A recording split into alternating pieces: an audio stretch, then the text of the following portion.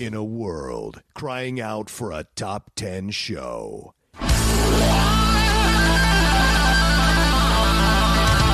John Roca and Matt Nost are here to bring you the top 10.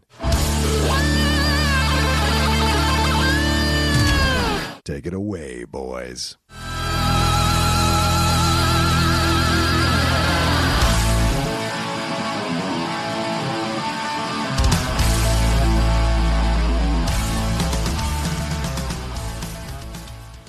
Hey, what's up, everybody? Welcome to another brand new episode of the Top 10 Show. I am John Roca.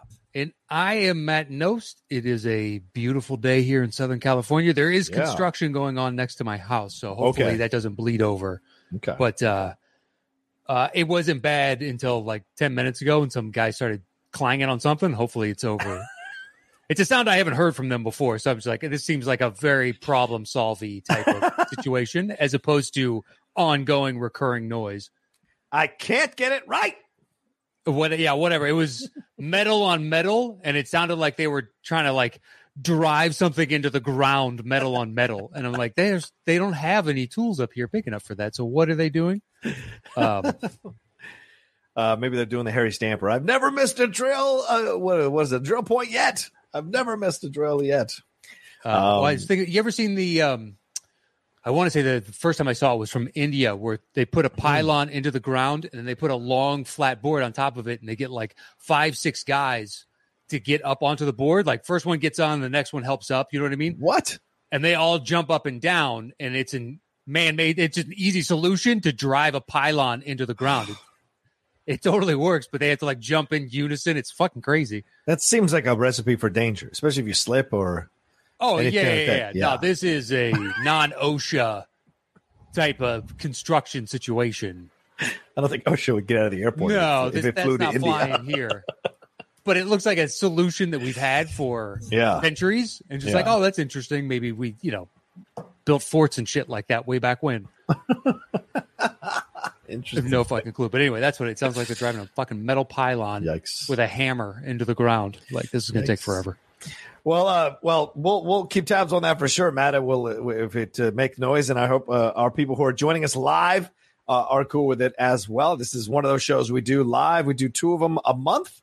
Every second and fourth Thursday of the month, we do a live version of our show for our $10 and above patrons. They get the title early. They get to watch and listen to the show early before anybody does when we drop it on Monday nights at midnight. So it's one of the perks you get is being part of the Patreon, patreon.com/the-top10. So great to see Mason Sasser, Drew Enns in here as well. So a few people hanging out with us today having some fun. So looking forward to it. Leave your comments in as we go along. Definitely hit that like button as we go along as well. How are you doing otherwise other than the construction? How are things? No complaints, really. Small things here and there. I actually thought I was getting sick the other day. Oh, shit. Well, Catherine got a head cold that lasted for like 3 days. Was she freaking out, or was she just kind of riding it out? Initially, but the person she knows she got it from got a COVID test and it came back negative. Okay, good. Yeah. But I was like, oh, shit, I haven't been sick in so long. I'm not looking forward to that again. Yeah. Yeah, for a solid, I thought I'd gotten through it, and then Sunday, my nose would not stop running all day long. Yeah, and I took allergy medication. I was like, here it comes. Here it comes. Like, just knowing, and then the next day I woke up, and it never came. So whatever, something was bothering me weird I guess that day. Yeah. I was like, bothered that whole 12 hours. Catherine apologized. Like, it's not your fault. There's no fault here. Not. Were you walking into the room randomly and biting certain foods to make sure you could still taste them? Were you doing any kind of thing? No, I wasn't doing anything. I've had my vaccine. I just didn't want to have a completely congested nose for 2-3 days, blowing my nose nonstop. Well, vaccinated people are getting this thing too. They're not getting it as severely, but you can get it. I guess. You can still get it. Yeah, for sure. Hello, those outlier cases that do end up being fatalities for vaccinated. Oh, true. It's exceedingly rare. It's very rare. Very rare. And should be any reason not to get fucking vaccinated. So I want to make sure that's clear as well. But the Yankees can't seem to fucking stay healthy. They're getting that whole team's been getting COVID all season, man. It's really weird. I don't know what the fuck's going on. Do you think they're just making out with each other? Nonstop? I don't know. Great home run. And if they are, you know what? It's totally okay. It's a free country. Yeah, totally. Make out with who you want. But it's common among couples. You pass a cold back and forth, but That's teammates, true. you think you That's keep true. your distance at some then point. again, you're in a locker room, aren't you? An enclosed locker room all the time. Yeah, but maybe 30 other teams got their shit together. That's true. That's true. That's a very good point. What exactly are you guys doing? Just farmer blowing into the carpet? Let me ask you, man. Feel good though. They're about to play the Chicago White Sox in a Field of Dreams game, and I think it's the first time the Yankees have ever been on the Field of Dreams field. Does this still hold some kind of allure? I mean, we're both either former baseball fans or we're sports fans, so we understand the supposed enormity of the moment of playing on that field. But does it still have that kind of allure? Do we still want to see teams play on the Field of Dreams field? And I say that because the outdoor hockey thing, that's awesome every year. I love that. I dig it. I think it's a great spectacle. But I don't know if I have the same kind of desire to see a baseball game played on the Field of Dreams field. Do you think it still carries some kind of magic here? I legitimately didn't know they did that. Really? That's how much it percolates. I know about the Winter Classic. Right, of course. For hockey. Classic. I love it. I think it's a great idea. Yeah. I didn't even know they did. That's how little I've paid attention to baseball. Oh, wow. I was following a little bit during the trade deadline this year just to see how many Cubs left. Yeah.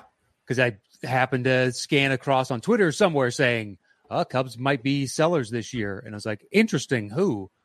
Of what little I know of this team, it seems like they just gutted them.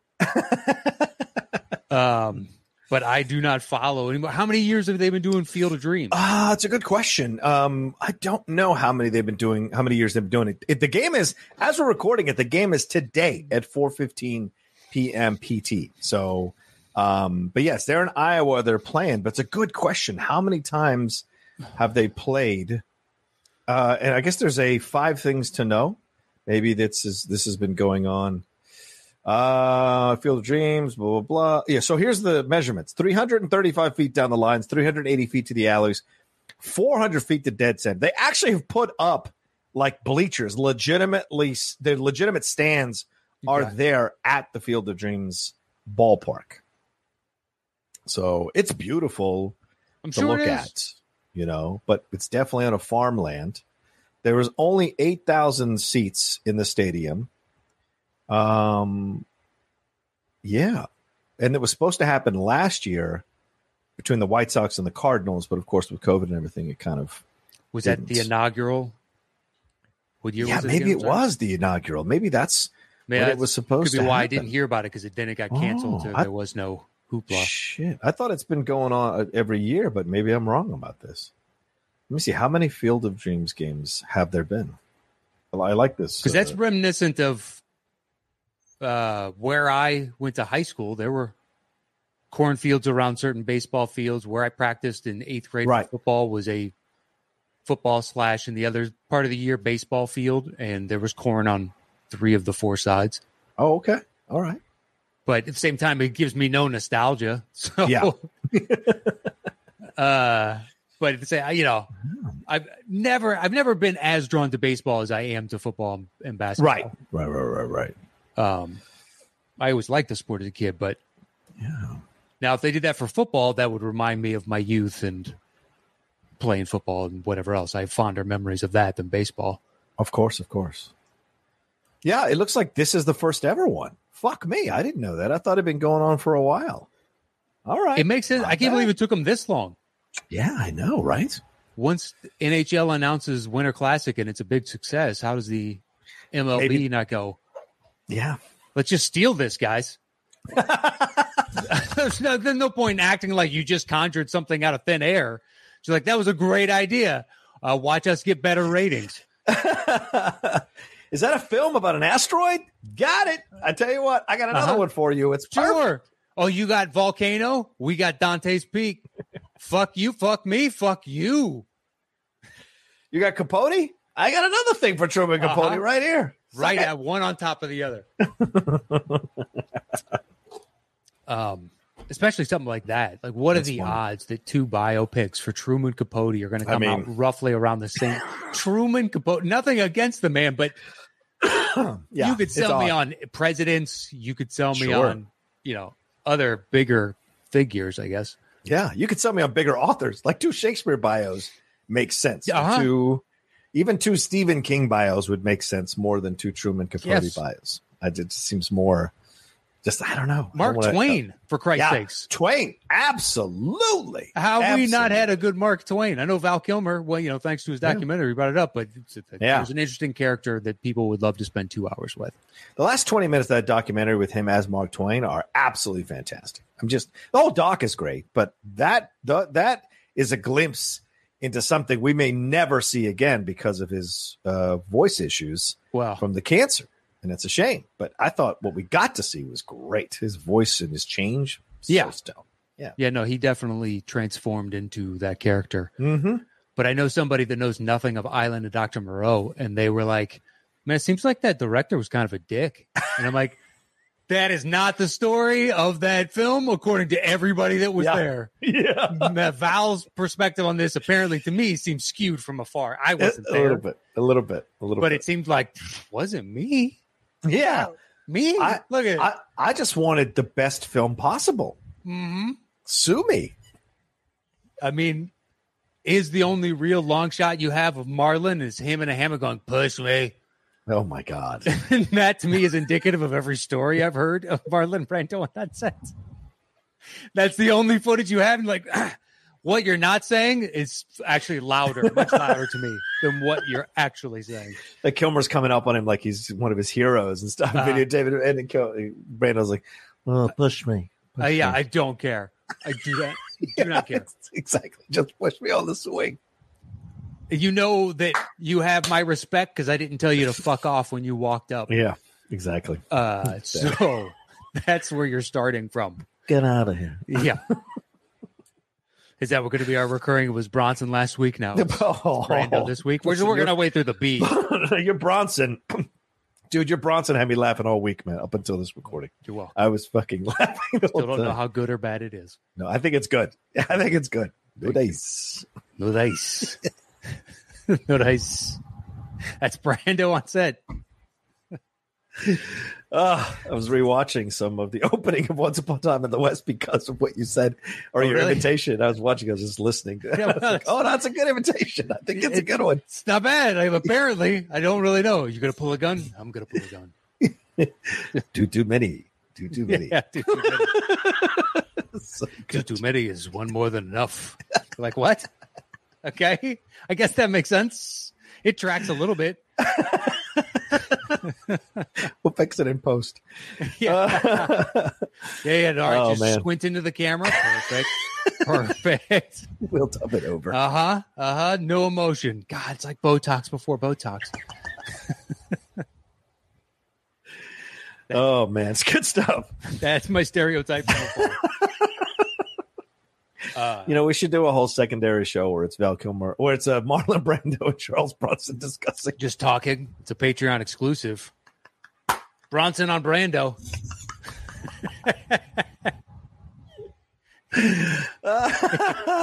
Hey, so how bad was that set?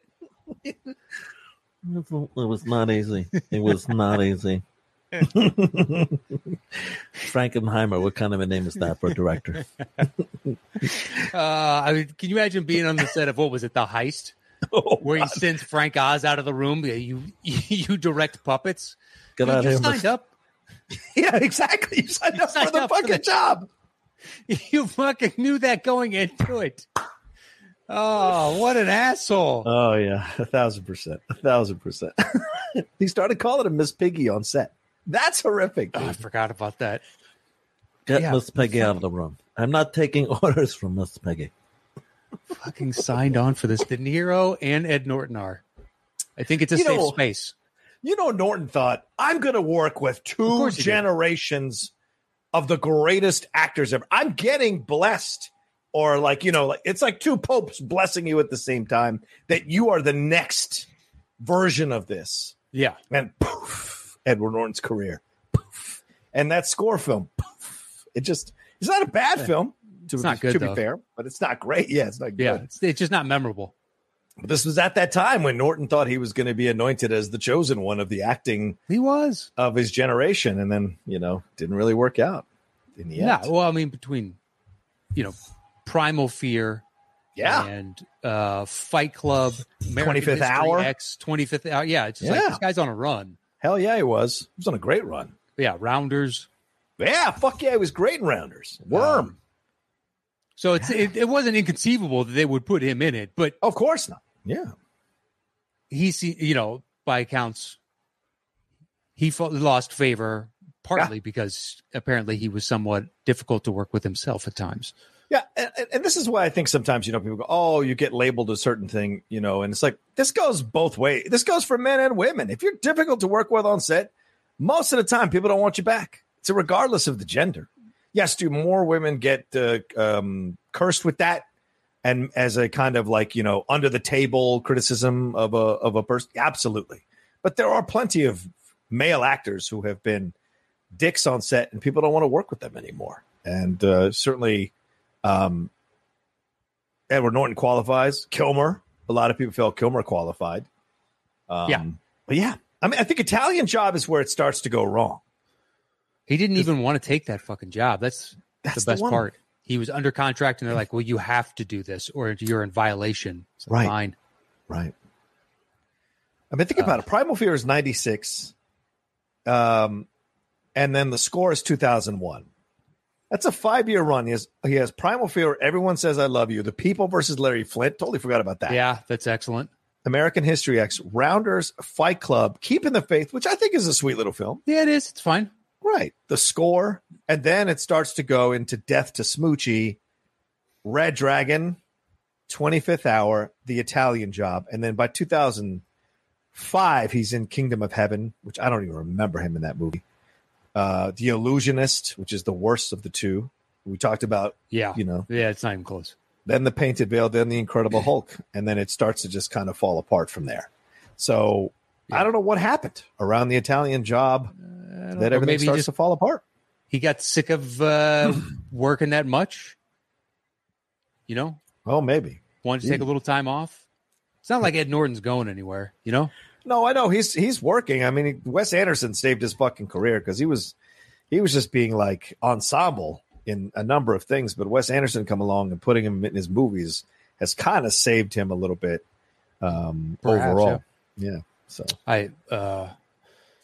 but I mean, the thing is, the fact of the matter is, everybody agrees he's talented. oh hell yeah. So Super long talented. as your attitude gets better, you can work your way back into our Yep. good graces. And you haven't heard one peep about him on any of the sets in the last few years at all. Yeah. Not like that. No. Where American History X, he's shutting the director out and editing it with the editor.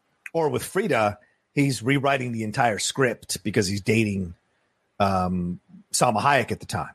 So yeah, craziness. He even dated Courtney Love, I think, around the time After Larry Flint. either around the time of Larry Flint or after Larry Flint. Yeah, he directed or he had dated her. Yeah, but that was the big thing, guys. He was kind of a dick on set. He was kind of cocky, conceited, and then he would rewrite the scripts from the writers and so. Yeah, it could only survive so long on that kind of stuff. Well, you got to be crushing it at the box office. Oh yeah, pretty consistently. Yep. To get away with being a big, massive dick. A big throbbing. Yeah, dick. there are trade-offs in life. Of course. Where I think the flip side of that coin is The Rock. His movies are successful, not wildly successful. That dude does not lack for work. Nope. And nobody complains about The Rock. Nope. Everybody loves him. Only Vin Diesel, and pretty much everyone turns on Vin on that. Like no one gives Vin any kind of credibility for complaining about. Well, because he attacked him as an actor. Yeah, it's like and you of all people going to attack him as an actor. Yeah, I've never taken an acting class, Vin. So take this with a grain of salt. But doesn't seem like an apple for apple conversation, and I'm pretty sure you're not the apple I want making this decision. I flip a table the second he the second he mentions Fellini, I'm flipping a table.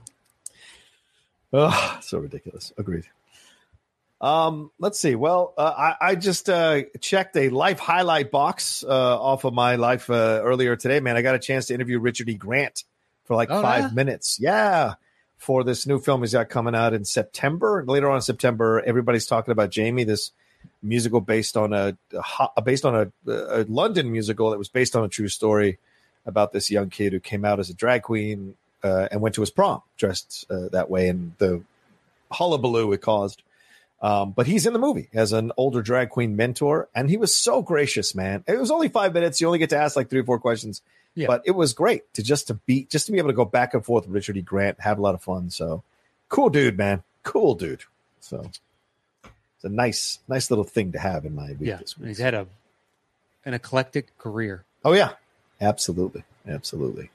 I also got hit from behind the other day in my car, which sucked.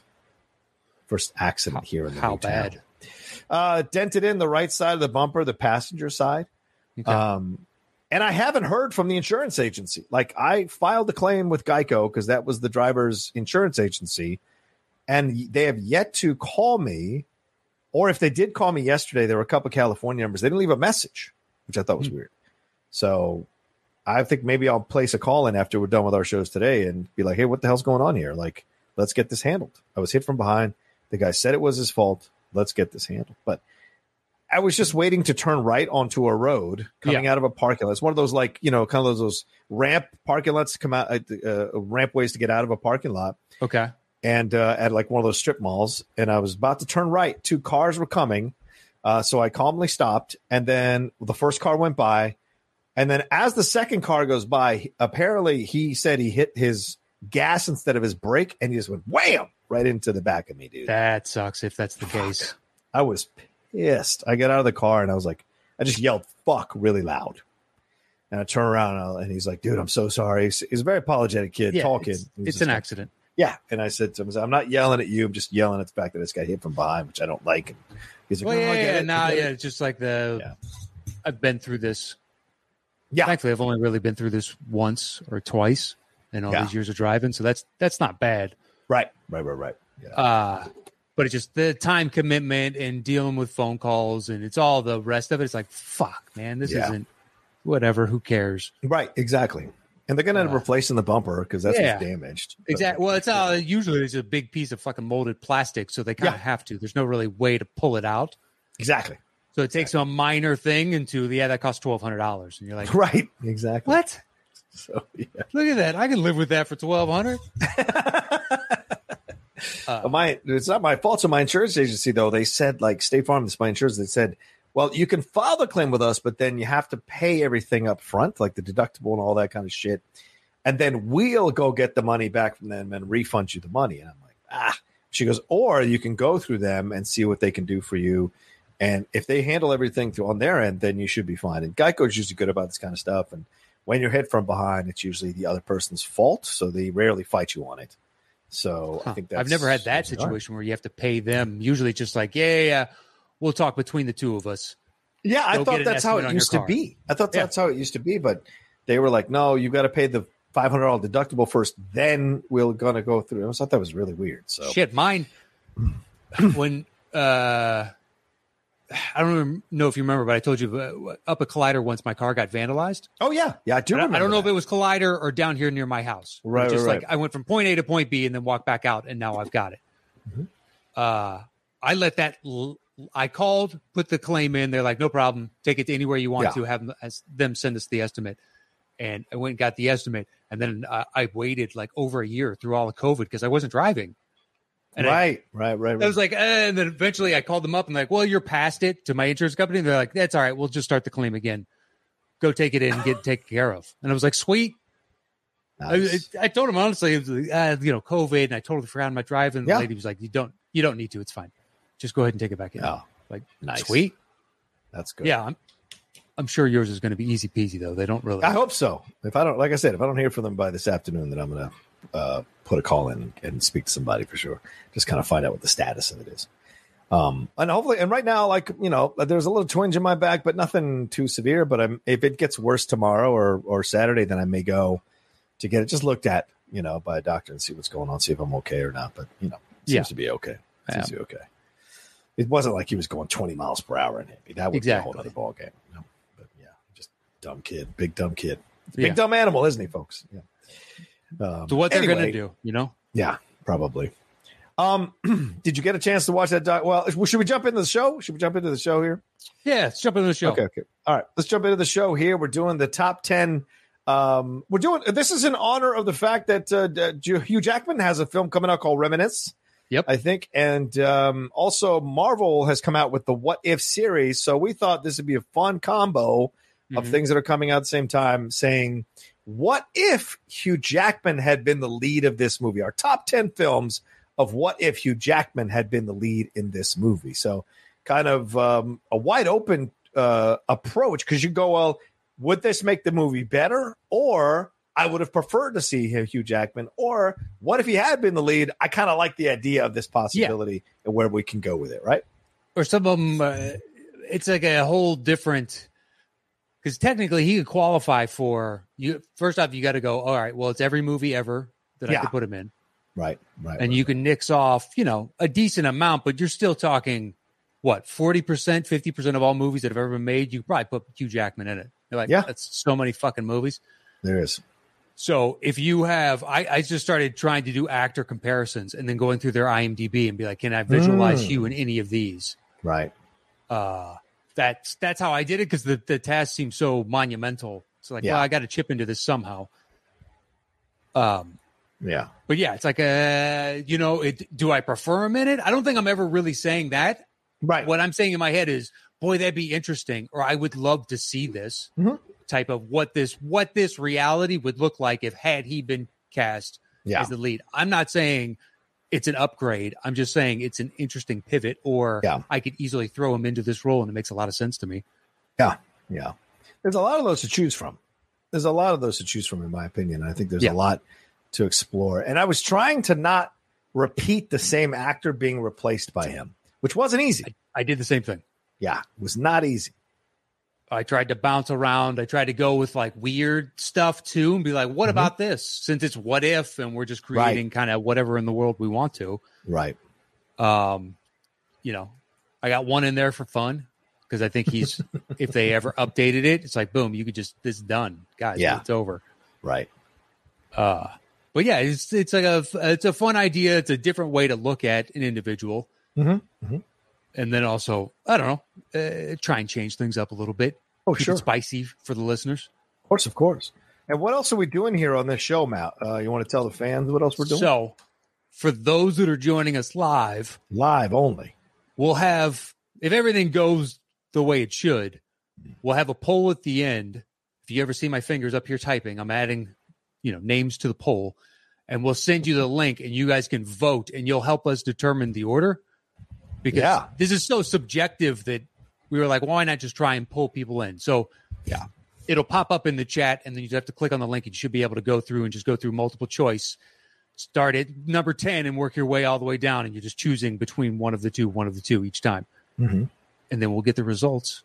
We'll bullshit in the middle. Maybe we'll talk about that doc you wanted to bring up. We'll sit right there while we're waiting on the results. Not a bad idea. A way to pull you guys in, and also be able to tackle because otherwise it's just like, what do you got to do? What do you got, as opposed to the conversation that it should be. Right. So to pull in more opinions, because they'll have to mull it over in their heads. And we thought it was a really fun, interesting idea. We hope you enjoy it. And thanks for watching along today. There you go. So when are we going to put that in? Do we know when we're going to put that in? It'll have to be at the end, because I have to update yours as we go, unless you want to send me yours in advance, but that kind of spoils the show. That's true. No. Yeah, I like it. I like going as we go along. Yeah, I did that. Okay. All right. Okay. So you want to tell them how the show works? Let's jump into it. We set a topic. We go our individual ways and create personal top 10 lists. Show back up here. I do my bottom 3. He does his bottom 3. I do my next 2. He does his next 2. Then we trade one apiece. Once we have revealed our personal top 10 list, we create the shows between the two of us. All right. Boom. What do you got? A subtle boom. Yeah. Well, I don't know if we're bringing it back. So it's your choice. You're right. Yeah, you can bring it back some weeks. Some weeks I don't feel like saying the 5, 3, 2111. It's happened, like 10 times out of 500? So if you don't want to say boom, you want to do a subtle boom, it's your boom, man. You do whatever the fuck you want with it. Boom, boom, boom, and a boom, boom, boom, boom. Yeah. Boom goes the dynamite, my friend. I just want to give a shout out to Coffee Bean for their new iced tea, Matt. Pacifico. If you haven't tried this iced tea, it's fucking great. So I'm just letting you know. Dude, I better be getting 50% of that iced tea. I don't know if I'm promoting it. I'm just saying. This is I don't think the Starbucks iced tea comes close to the Pacifico iced tea at Coffee Bean. So I like it. I'm just saying. Well, I like Coffee Bean's coffee, regular coffee, better than Starbucks. Oh, there we go. But I do like their Starbucks' espresso blend better than Coffee Beans. It's all trade-offs. I guess so. All right. What's your number 10, man? All right. So as we said before, everything is in the mix. Right. So I was trying to kind of scatter around and be like more of the what if. All right. Because I didn't want them all to be one specific style, if that makes sense. Yeah. I can expound upon that later. I don't want to, whatever on my list. But so at 10, I was like, why not have a little fun? Thomas Crown Affair. Ooh, nice choice. I mean, damn. Done. Brosnan is so good, though. He is. Interesting choice. Okay. But I'm saying, look, you pop in Hugh Jackman, I'm buying that reality just as much. Oh, yeah. Because he already has the same kind of statuesque looks as Pierce Brosnan. And they're both good actors, and he can pull off the panache and the style. And I'm not saying Pierce is bad, because I love that, and I wish he did more of that style in his Bond era. And they've been a little more successful, because that to me is, basically it's Remington Steele with $1 billion. Right. He's not James Bond, but it's still kind of in the same ballpark-ish a little bit. Sure. So, yeah, going through the list, that was one of the ones where I just leapt off of that. That's one of the easiest transitions to me. And no, I was also thinking, like, if you updated whatever, you're recasting, but what if? And now, are we saying what era of Jackman we're taking with us as well? If every movie ever made is in contention, then I think you can choose what era of Jackman you want to put in as the replacement for Pierce Brosnan in this movie. Okay. Well, I'm just curious about that, because there are other ones that go back further in time, whatever, and he's a little bit older than the actor was originally in that. But no, I think it works. It's our list. We can mess around with it as we see fit, man. Yeah. But I mean, even so, if you took him, what era Jackman do you think it'd have to be? I'm thinking closer to like 10 years ago-ish, 5 years ago-ish. Yeah. Maybe Les Mis-ish. Maybe even earlier than that, because he's starting to show his age a little bit in Les Mis. True. So he needs to pass for somewhere in his 40s or 50s. Right. But all right, that's the clanging. If you can't hear the clanging I right now. Slightly in the back there. But it's not too annoying. No.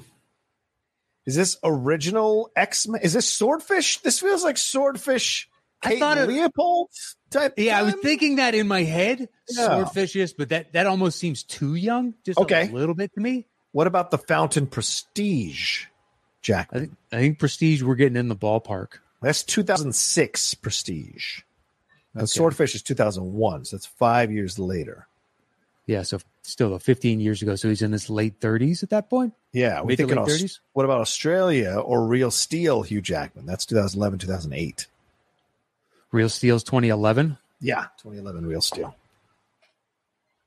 That seems almost about the mark, don't you think? Yeah, I would say so. It's even a year before Les Mis, so I think that might work. God damn, Les Mis is fucking 9 years ago, dude. Jesus Christ. It's kind of crazy. I know, dude. Fuck. For this list, I saw one movie and I was like, oh shit, that was already 15 years ago? In no way does it feel 15. It's a timeless type of movie. Yeah. I mean, it's kind of crazy. He's been in our heads for 21 years now, since 2000 in X-Men. It's hard to think that he's been around that long. And that they wanted to give it to Russ Crowe, and he told them about Hugh Jackman. And because of that recommendation, Hugh Jackman's been in our life for 21 years. He owes him so much. You owe me. Every time I see him, you owe me. You owe me. I just had to auction off my dinosaur head or skull. You have to buy me another one. That auction was strange. Hey, you owe me, you son of a bitch. Oh, man. All right, so that's a good one. What's your 9? My number 9 is Train to Busan. Oh, picture him as the dad. So he's a dad, and it's his son, and he has to go through the turmoil of watching Hugh Jackman be a dick into turning into the man you think he is. What? Because I know the American remake is happening right now. Is it really?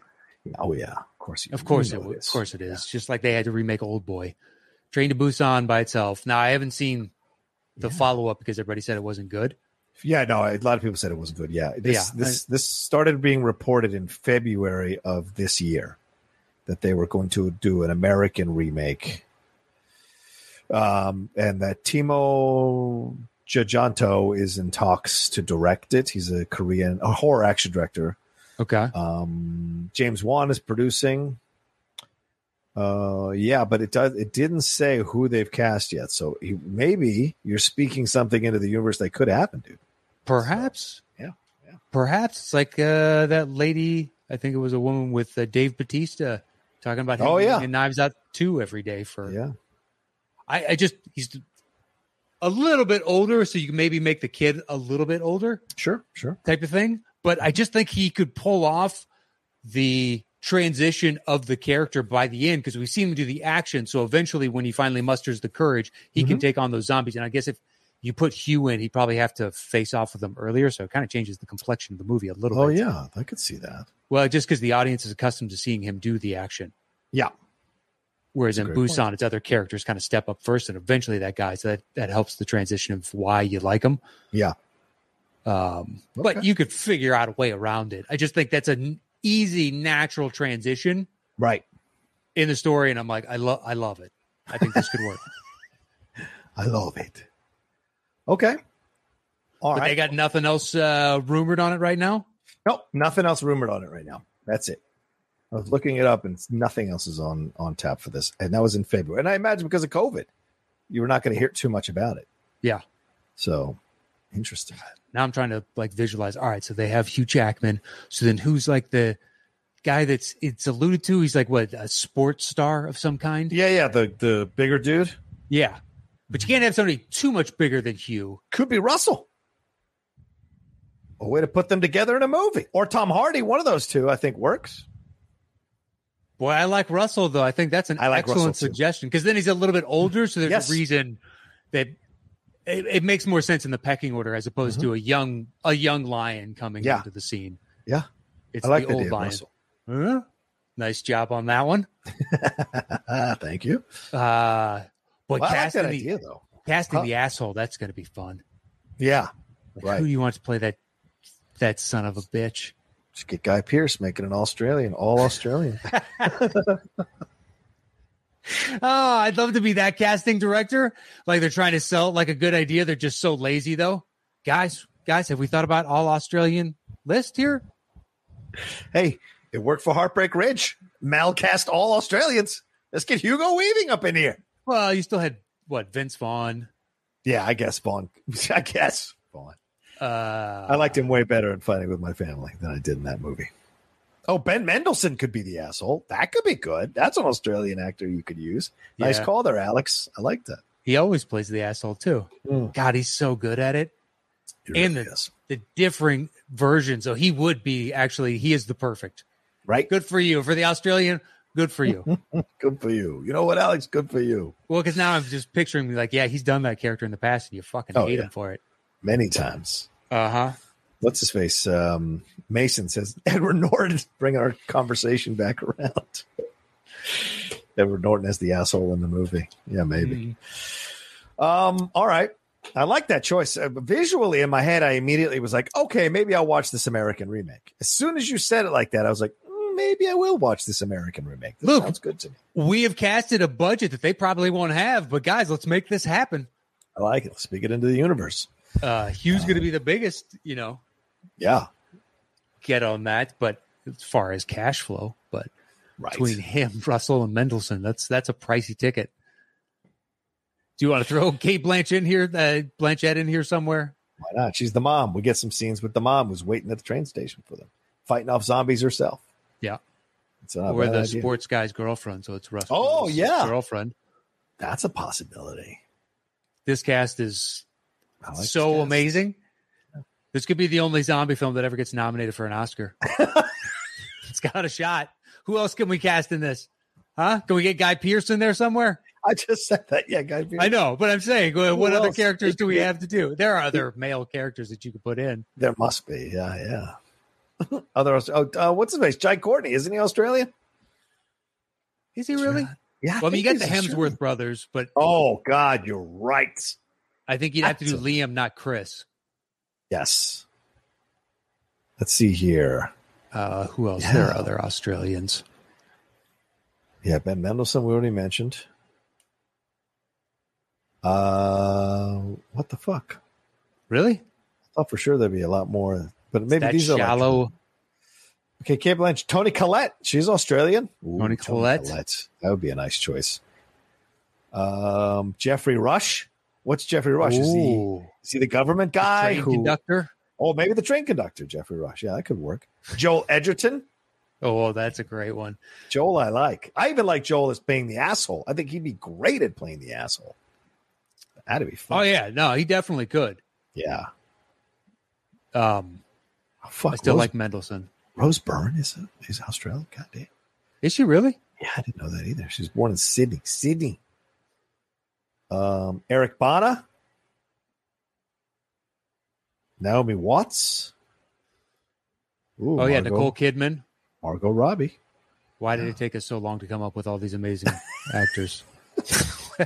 We came up with like 5, 6 real quick, and then we're blanking on Nicole Kidman, Naomi Watts. Like, it's kind of some pantheon.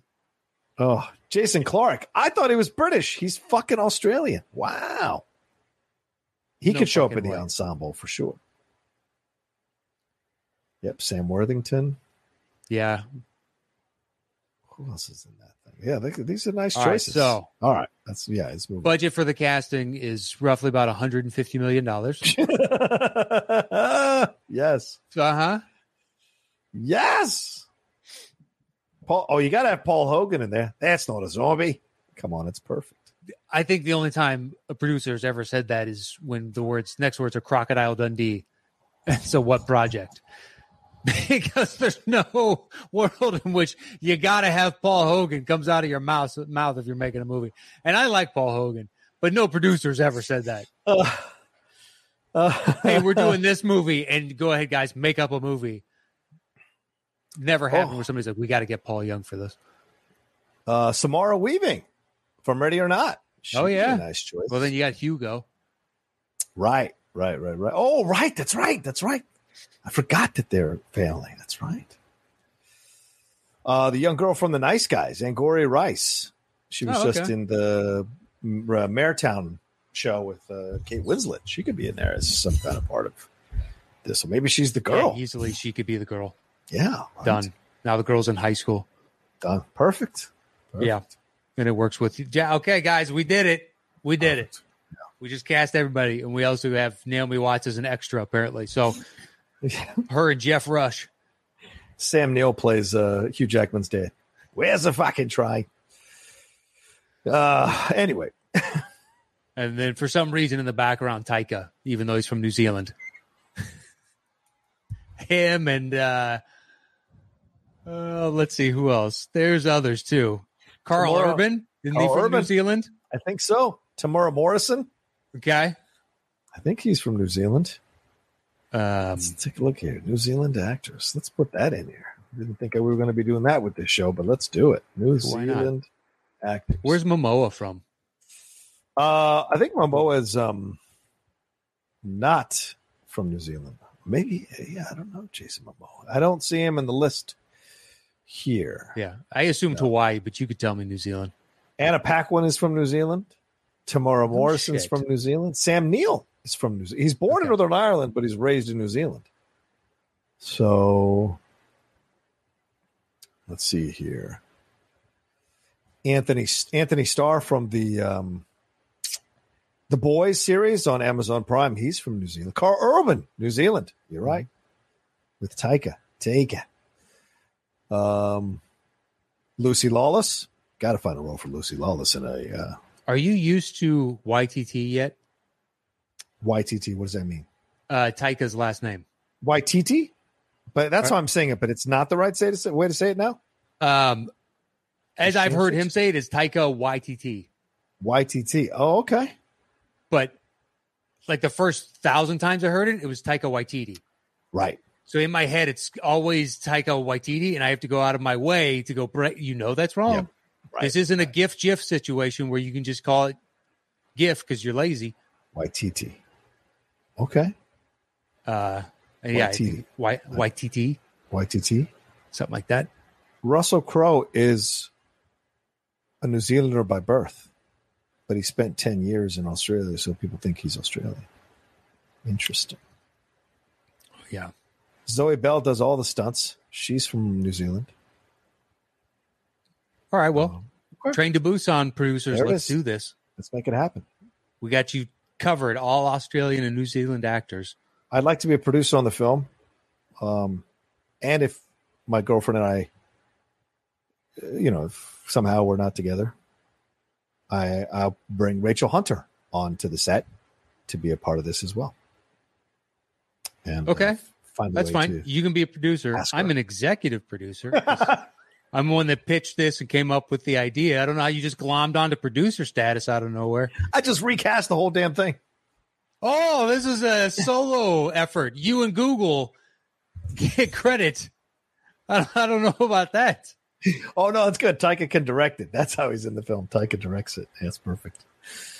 I just want Stacey's mom to hang out with me. All right. What's our next one, Matt? Was that 9? Jesus Christ. That was 9. That much time on 9? What's your 8? 8 is The Untouchables.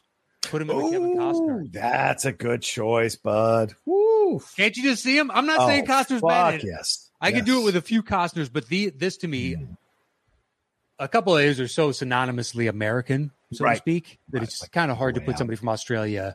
Mm-hmm. So that's why I chose Untouchables. He's an actor. I think that they are very comparable to one another. Yeah, I could see that, dude. As far as kind of fluidity between the two. Oh, yeah, I could see Kevin Costner. If they were redoing this now and he was of that age, they would cast Kevin Costner in this. Yeah, I could see him just like slowly trying to be the face of good. Yeah. And having to be schooled by Sean Connery and slowly understanding that you need to exist in the gray a little bit here in order to do your job effectively. But he stays pretty clean, at least according to the movie. Right. I don't know the full backstory on Elliot Ness, just because I was more fascinated with the gangsters than I was the guys trying to catch him. So I'd rather read about the gangsters than the cop in essence. Right. But I'm glad the cop exists. So, but anyway, yeah, I'll move up. We'll go quicker on that one because we spent so long on my 9. I like that one. So please, what do you have at 10? Okay. My 10 is Sahara, the Matthew McConaughey one. Great choice. I think that film is good. I don't think McConaughey is the right choice for that film. And I think Hugh Jackman would absolutely bring even more of an adventurous vibe to the film, more fun to the film. I think he'd have better chemistry with Penelope Cruz and Steve Zahn. You might even recast Steve Zahn, to be honest with you, because he works better with McConaughey than Hugh Jackman might. So you'd have to recast that. But I think Hugh Jackman stepping in elevates this film to another level for sure. And the rumor is, and I saw this on Screen Rant, that apparently he was offered the role and turned it down. So not a surprise at all. And I put Sahara on my list before I found that out. So it seems like I was on the right track there with that one. So yeah. You're right. Yeah, I like that one. Yeah, I never would have. I assumed you looked it up first, and that's what led you to, because that's just an obscure. Unless you're looking up what projects did Hugh not get? No, I was just turned kind down of or something. I'm not saying you did. Yeah, I was just going through my mind and like, okay, and I wrote down about 4 or 5, and then started hunting on the internet for like a bunch of films and thinking about where he would fit into any of those films. Exactly. However you did that, there's so many to choose from that. Yeah, that's why I'm like, I don't believe that you did that, because it just, I don't know. Sahara's a great choice. Foolish way to go through it. I like it. Yeah, exactly. All right. So my number 9 is the American remake of Old Boy. Okay. So we got yeah, Old Boy versus Busan there you at go. our 9 spot right now. I had that. Take out Josh Brolin, put in who doesn't fit in that because nobody believes that you could subdue Josh Brolin and put him in a room for whatever. It just doesn't. He's just too badass of an energy, man. But with Jackman loves to play these kind of underdogs in films sometimes, and I think he could work really well as a frustrated businessman who gets hijacked, put in that room for however long it is, and then seek revenge. And his fight scenes and all of that would have, I think, even more joy for those of us to watch who love him as Wolverine. And that really uncomfortable moment when you find out the twist of the love interest, that would work really well and push his limits as an actor to portray that, So, because I thought Elizabeth Olsen did a nice job in that remake. I think the remake worked overall, but having someone like Jackman there, I think could have helped that remake be a little bit more believable. I thought about it. It's on my. Oh yeah. Cool. Legitimately 2 pages of a side list just typed out in Google Docs, but it's 2 pages. Wow. Just because once you start going at least the way that I did, if you get on the right actor, I'll write down 3. Yeah.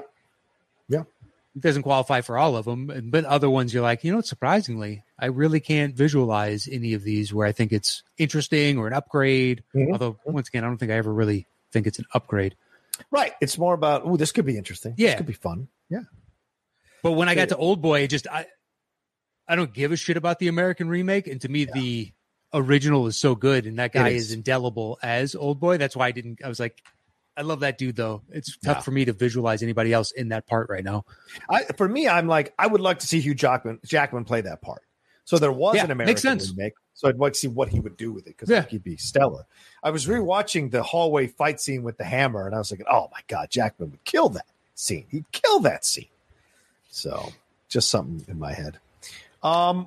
Okay, then my number 8 is a Tom Cruise film, American Made. Okay. It's a good film, but I think it would have been even better and more believable with Hugh Jackman in the role because his wife looks like his daughter in that movie. Whereas with Hugh Jackman, I think the ages would be a little bit closer in that movie. Oh. And I think it would work a lot better. And him playing that character as a hard done guy who could be cocky, but also really worried about his life, I think would have worked so much better to have him be a part of it overall. So yeah, American Made is my choice there. I think the movie is, don't see it. It's not bad. Oh, you don't like the movie? Do you want to save yourself 90 minutes of your life, 100 minutes? Then you probably should. Tom Cruise looks like Tig Notaro the whole time. He does, right? He does. So it's hard now to visualize Tig Notaro doing all this stuff as you're watching this. Yeah, I just didn't care for the movie. It wasn't bad. I'm not saying it's an unenjoyable experience, but it left me with a whole lot of nothing walking out of it. What if I said Last Samurai? I thought about it. Is that more interesting? To me, it is, but it's not my list. So who gives a shit, man? I like the idea of Last Samurai. I almost went with Last Samurai, and I let the lady Ella talk me out of it. She said the other Tom Cruise film was a better switch, but I liked Last Samurai. I think for a film like that, Hugh Jackman would have brought the right deference and nobility to that character that he grows into as the film goes along. I think Cruise does a great job. It's one of my favorites of Tom Cruise, but I think it would have been real fun to see what Hugh Jackman could have done with that. For sure. Well, we've already seen him in The Wolverine go to Japan and kind of be immersed in that world. Yeah. So perhaps it wouldn't be hard to buy him. Yeah. Kind of blending in even further and really becoming part of the landscape to some degree. All right. So you want The Last Samurai as your official? I'll put Last Samurai number 8 officially, yes. Even though Mason's giving me some love for American Made. So, The Last Samurai, definitely. Yeah, I thought about it. Full disclosure, I have another Tom Cruise on my list. Risky business. Okay. Just try to, limit one per. But I think Tom Cruise is a good one where you could.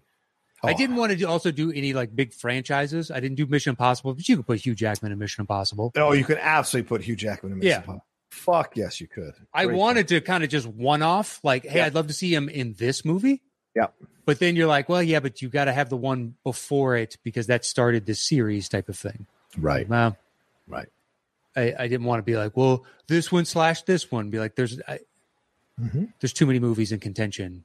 Why am I making an allowance for this one? You're gone. Go to your room. That makes sense. Okay.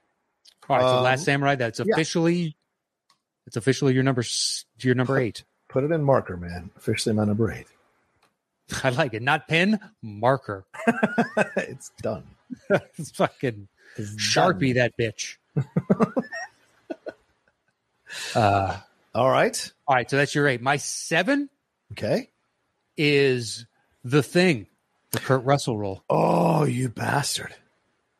I'm not saying, look, we both love The Thing. Yes. We both love Kurt Russell. Yes. We both feel that is one of, if not his best movie. Mm-hmm. And I'm not saying let's take Kurt Russell out of that. I'm saying how interesting would it be if they had the opportunity to cast Hugh Jackman for that role? Yeah, right. You could sell me on a couple others in The Thing. I think he would just work really well too, especially with the full ensemble. Yeah.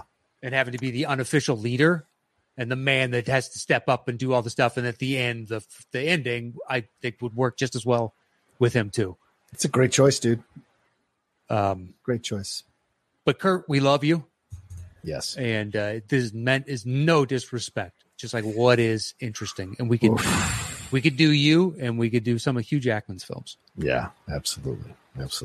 I could see that because I think he'd be great because remember in the film, initially Kurt Russell isn't the lead. Kurt Russell becomes the lead as the film goes along. So having him play kind of an ensemble character initially who kind of finds his place in this situation would be fun to watch with Hugh Jackman. Yeah. The twist. Like he's slowly remembering that he's Hugh Jackman. Yeah. Yes. Wait a fucking second. Hugh Jackman. You're like, you are Hugh Jackman. Plus, we've seen him in that beard for like Logan. So seeing that beard on him, like we got with Kurt Russell in The Thing, seeing that beard of his would work so well. So well. I mean, you could recast that with him and Sam Jackson as the Keith David or David Keith role. That'd be perfect. 1,000%. Right. But yeah, or I don't know. That's my choice. I like it. Numero 7. I like it. What's your 6? My 6 is All the President's Men. Give him Robert Redford's role. Wow. Him and Hoffman, huh? Interesting. Yeah. I thought about actually swapping this out for a Hoffman one. Oh. And I had a Hoffman choice. Yeah. But I think it's an easier transition into the Redford because they're very similar to me kind of in the type of role that they would be offered in their era. Yeah. There are other Redfords that were potentially in contention, but I thought this might be the most seamless transition because a few of the others are like, that's Robert fucking Redford in this movie, and that's part of the sell. Yeah. Whereas I think the story and how good the acting is and the fact that they bounce off of each other, it's not about the ego of who is the star. It's about the story, and we need to tell about the investigative journalists that uncovered, Watergate. So I think Jackman could easily blend into that. I'm subsuming whatever ego I'm supposed to have. Yeah. For the better of it's still two, co-leads. So it's not like they're doing huge ensemble work, but I just thought that was an easy transition, and I think it would make for just as riveting and interesting a movie. So, yeah, I'm visualizing it in my head, some of the scenes from that movie. I think you're absolutely right. I think 1,000% you're absolutely right. I like that idea, actually. It could work. Yeah. Yeah, right. Just that scene where he's got to go into what's-her-face's house, that secretary, and have the conversation with her and trying to guide her into this place. And also the deep throat stuff out there in the parking garage. That worked really well. The first thing I thought of was the God's Eye, and it's just him and Hoffman sitting next to each other, and they pull up. And I'm like, I'm buying that in my head. It doesn't look weird to me. Yeah. And then, I thought about the parking garage scenes, and like, that seems believable to me. Yeah. So the iconic shots in it were like, this works in my head. And once again, not a knock on Robert Redford. It's an amazing film. If you've never seen it, please watch it. Yeah, absolutely. Okay, so there you go. My number 7 is Robin Hood, Prince of Thieves. Okay. I think All right. I didn't even think about that one. I think that's automatically a better film. And arguably maybe the best Robin Hood this side of Errol Flynn we've ever had, because A, he would get the English accent correct. B, I think he'd work really well with Morgan Freeman at that time. Yeah. You pick young prime Hugh Jackman would work so well with Morgan Freeman. The Christian Slater situation, and him and Mary Elizabeth Mastrantonio would have nice chemistry in that film. And God bless you, man. And going toe-to-toe with Rickman. I mean, Rickman and Jackman going toe-to-toe. Yeah. That would be fantastic. Yeah, Rickman I keep. Morgan Freeman I keep. Yeah. Slater I recast. Oh, yeah, absolutely. Mastrantonio I think I recast too. Oh, okay. All right. She doesn't have much chemistry with Costner, so I'm kind of because Costner sucks in that film, rather, not as overall. Perhaps. Or perhaps he just wasn't really into the role as well. Mm-hmm. Okay. But I think I keep everything else the same. Yeah. That's a good choice. He'd be great, right? He would be. And I don't disagree. Very well could be an upgrade. The smirk. The panache. The panache, the slight confidence, but also like the moments where he has to have emotional reactions to situations would be more believable than Costner was in that movie. Because this is the height of Costner hubris, is Robin Hood, Prince of Thieves. I think The Postman is the height of his hubris. Yeah, maybe you're right. I mean, a grandiose project. Yeah, that and Waterworld back to back. Yeah, that's a good point. Yeah, that's a good point.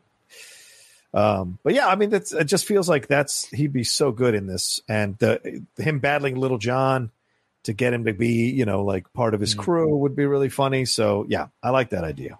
Yeah, I would keep Little John. I'd keep Little John's wife and their family. Oh yes, absolutely. Yes. I like all those I think those were excellent cast. And Alan Rickman is just perfect. Right. Just utterly perfect. Apparently he's the one, or him, like he was doing bone up on the script, and the I'll cut your heart out with a spoon is him and like his writing partner. No surprise. It's the best. It's the best line, I think, in the movie. Yeah. Why? Because it's dull. You moron. It would hurt. It would take longer. Michael Wincott. All right. So that was my 7. So then my 6 is Strictly Ballroom, the Baz Luhrmann film. All right. I think he's in the wrong Baz Luhrmann movie in Australia. I think this is where he belongs. No offense to Paul Mercutio, who plays the role in the original Strictly Ballroom of Baz Luhrmann. If you guys haven't seen that film, that is a sweet, sweet, funny, very much Australian film. And I think Hugh Jackman as a Spanish dancer. Oh, no, he's not Spanish. She's Spanish. I think Hugh Jackman is an Australian dancer there who kind of meets this, what do you call it? She's kind of like a She's All That type of character, and kind of gets her into looking a certain way so that they can be competitive ballroom dancers. I think it absolutely works even more than the version we have now. The charm that he would bring to a role like that, plus his dancing expertise as a Broadway guy, 1,000%. I think he would absolutely elevate that film even more so if people would go back and watch it now. Yeah. It's another one. Once again, every movie is possible. Oh, yeah, absolutely. You can't think of them all. Oh, of course not. That's the fun of this list. Yeah. Yeah, I like that. It's a good choice. I asked a couple of friends of mine who are massive film people, and I said, think of this list. What would you, and they just were like, God damn, there's so many to choose from. And I'm like, yeah, there are so many to choose from. So, yeah, it's fun. But it's a fun idea because you're like, oh, yeah. And you start, thinking about Hugh Jackman. What about Hugh Jackman in this? That does not work at all. How strange a movie would that be? Whereas at other times you could easily swap out that actor, like whatever the lead of movie A was. Be like, well, in movie B, there's no problem. It's just this is kind of singularly them for whatever for what specific reason. But yeah, all right, solid choice at 6. Thank you. All right. Well, before we jump into our top 5s, we should take a quick break here, Matt, and hear from our sponsors and hear from ourselves, telling you things that you can do to start a podcast or to get involved with other things going on in your world. We'll be right back right after this. Okay, welcome back to the show. Thank you so much for listening to our show and continuing to listen to our show. For those of you who maybe picked it up right halfway through the show, we're counting down the top 10 what if Hugh Jackman was the lead of this movies. We've come to our top fives. Matt, well, what do you got at 5, brother? At 5, I've got It's a Wonderful Life. Oh, wow. Interesting choice, dude. Okay. I can see him in the Bailey role. Mm-hmm. Definitely. As he grows and progresses, like he's on the edge, on that bridge, about to throw himself in, and an angel comes down to save him. He has to look back over his life, and immediately I'm like, I can buy Hugh Jackman doing all of this. Oh, yeah. Because he has the sincerity, and he could bring a lot of the emotion and turmoil, the inner turmoil that the character is going through.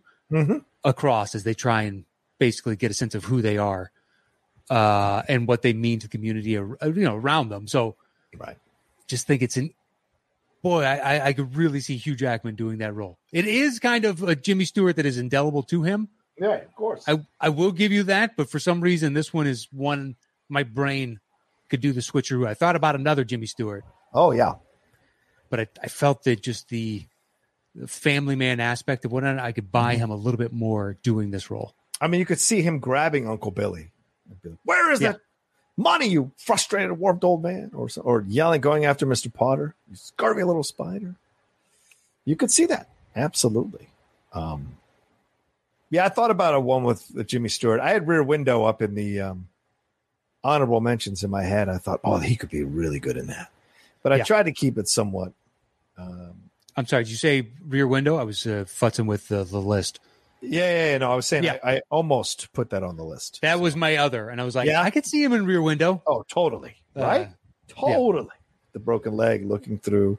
In the background, exuding the tension that you need from that because you're bound to your room and you're trying to figure out this potentially terrible thing from afar.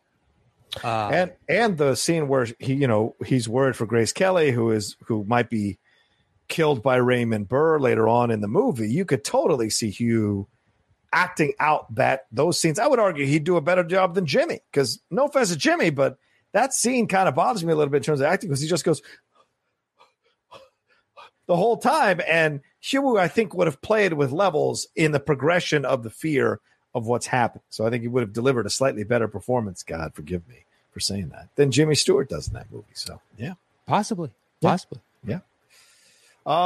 Okay. So then my 5 is Sweeney Todd, the Johnny Depp one. Oh, I mean, that film is good. Don't get me wrong, but it's not great. And I think the reason it's not great is because Johnny Depp is a little bit, you'll excuse the pun, out of his depth, playing the role of Sweeney Todd. Even his singing isn't at the level that I think it should be for a film like this. Helena's bringing it. I think Alan Rickman is bringing it. But I think Johnny's limited with some of his singing talent or ability. He's not Russell Crowe in Les Mis limited, but he's certainly limited. And I think Hugh Jackman coming in as the older character, the older guy who is lived through the shit. He's come back to Fleet Street after what happened to his wife. Plus, Hugh Jackman has massive credentials in the Broadway world as a musical theater guy. I think he'd have brought the power and the levity and the frustration and the anger and the danger to a role like that, and he'd have sang the fuck out of those songs. Him and Rickman singing Pretty Women, that would have torn the house down. I'm telling you. And I think that absolutely elevates the movie to a whole nother level. And maybe you could argue the greatest performance Tim Burton's ever directed in an actor. I'm just saying, putting it out there. Okay. Well, I like Johnny Depp in that role. Okay. So first off, I undercut you there. You can't undercut me there when you just put Kurt Russell in you just took Kurt Russell out of the thing. Yeah, but you like that idea. So you co-signed on it and said, I see. Oh, we're doing that now. Okay. We're not doing that. Those are the facts. This isn't a my truth, your You're truth telling situation. me Johnny Depp is better than Hugh Jackman in that role. You legitimately believe. The thing is, you need to be able to pull off that Tim Burton emo aesthetic. You think he can't do that? not like Depp fits kind of perfectly for it. Did you see Logan when he plays the younger version of Logan, the X-24 angry Logan? That's wow. He could do that. Yeah, but this is brooding. I listen to the Smiths type of character, and I'm not sure if I ever buy Hugh Jackman. That's no depth. The worst case is a down on his luck golden retriever. All I see with Johnny Depp is I'm playing this character where I think Hugh Jackman would live that life, in my opinion. But, all right. If you don't agree, you don't agree. It's an interesting choice. It does, because, look at the debate it sparked. That's true. So it's an interesting choice because it elicits a reaction. Yeah. I tried to think of a musical that I could put him in, but I don't know musicals that well, so I just kind of stopped. I was like, what have I seen? 3 of these fucking things? You know what I mean? I'm not the expert to be telling who should be replacing a musical. I did think about him as the king in Hamilton. Oh, he'd be good as the king in Hamilton. He would be. Would he have the enunciation, though? That is such a key part of the character. It's true. What's his nuts is the one that created. Yeah, did such a good job with that for sure. Mason Sasser says Vertigo. No, I don't think he would have. I don't think he'd be as good in Vertigo as Jimmy Stewart. I had trouble with most Hitchcocks. Yeah, that's singularly Jimmy Stewart's role. I don't know that anybody could step into that role and do it as well as Jimmy did, especially at that stage in his career. All right, where are we at now? Oh, to your 4. What's your 4? My 4? All right, dude. Watch this. Right. Uh-oh. Here we go. Oh, boy. Shit's getting weird. Line it up. First Blood. Yeah. Thanks for watching, everybody. We appreciate it. Take care of yourselves. He's already got the physique-ish, but picture him giving that speech at the end, even though I think that could be Stallone's best acting. I think Hugh Jackman could make that actually potentially get thought about for an Oscar.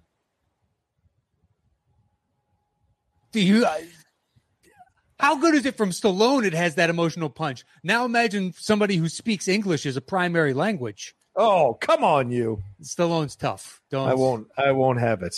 King Shark is closer to me. Oh, Jesus Christ. And I disagree with that choice. I don't like that choice. Stallone is singularly perfect in this. That one was tougher, but I was like, dude, if you are going to do it, I fully buy it. And this at least, if we're coming up with what is the most interesting, at least that's part of how I ordered my wrist. Yeah, no, it's fair. What is the most thought-provoking? Yeah. And lead to actual internal discussion. Could he do this? Yeah, I really do. I think he'd be excellent in Rambo: First Blood, even though you're not wrong when you say that's a singularly Stallone film. It really is. So is. It is. Do I think Hugh Jackman could do a good job with the role? Absolutely. Do I think he could convey the Americana that is at the foundation of that role? No, I don't think he could. 1,000%. You're insane. 1,000%. You're insane, and you need help. You're insane to say that. I mean, he looks like Americana through and through, just like Chris Evans. The ideal that some people hold up in their heads of that's what an American looks like. Now, Chris Evans. Same thing Hitler wanted for all his. Jesus Christ! I'm just saying we have a lot of the same ideals. We just don't like to, let's call a spade here. The opinions of Matt Nost or Matt Nost alone. I'm saying, look at the propaganda stuff that we put out that we somehow don't call propaganda, even though it is from the 40s, 50s, 60s. Oh, true. Tell me, doesn't look like a lot of Hugh Jackman and Chris Evans and. Very true. Yeah, we're not calling it Aryan ideals, but boy, that poster looks familiar. That's true. At least what I can visualize in my head, but I've seen a decent amount. Was he on the poster for First Blood for the First Blood? I don't think he was. I do not remember. I think it's just I just remember the VHS case. Oh, he's on the first. He's in the poster for. Oh, he is on the poster for First Blood, right?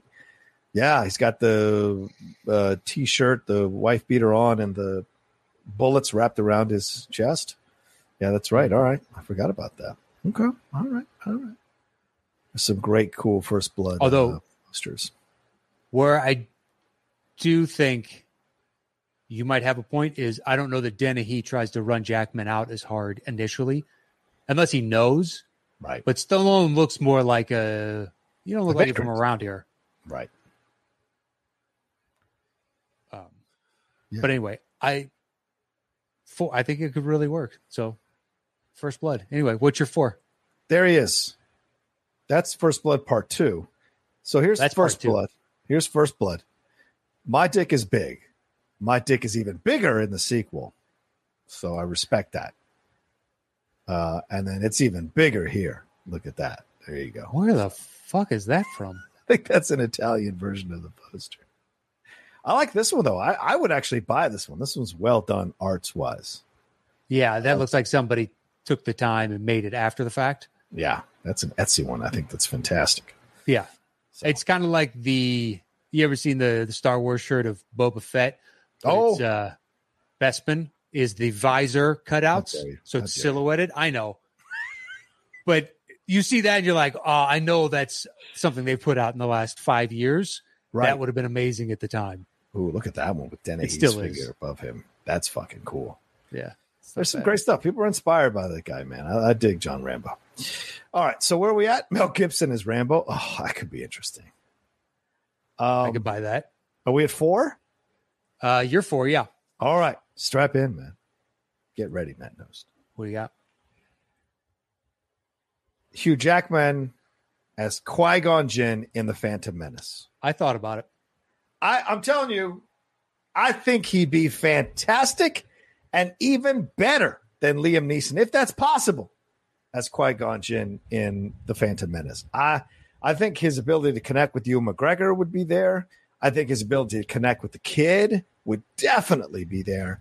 And people have a natural affinity for Hugh Jackman anyway. So when what happens to Qui-Gon happens to Qui-Gon, I think people would feel that deep in their bones in the theater. And I like that feeling of him as a mentor, but also as a guy who's kind of going against the council. You could see him going toe-to-toe with Yoda about Anakin.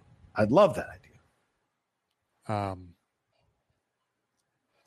To me, I didn't keep it on just because I think subbing him in, the movie still comes out the same. Oh, really?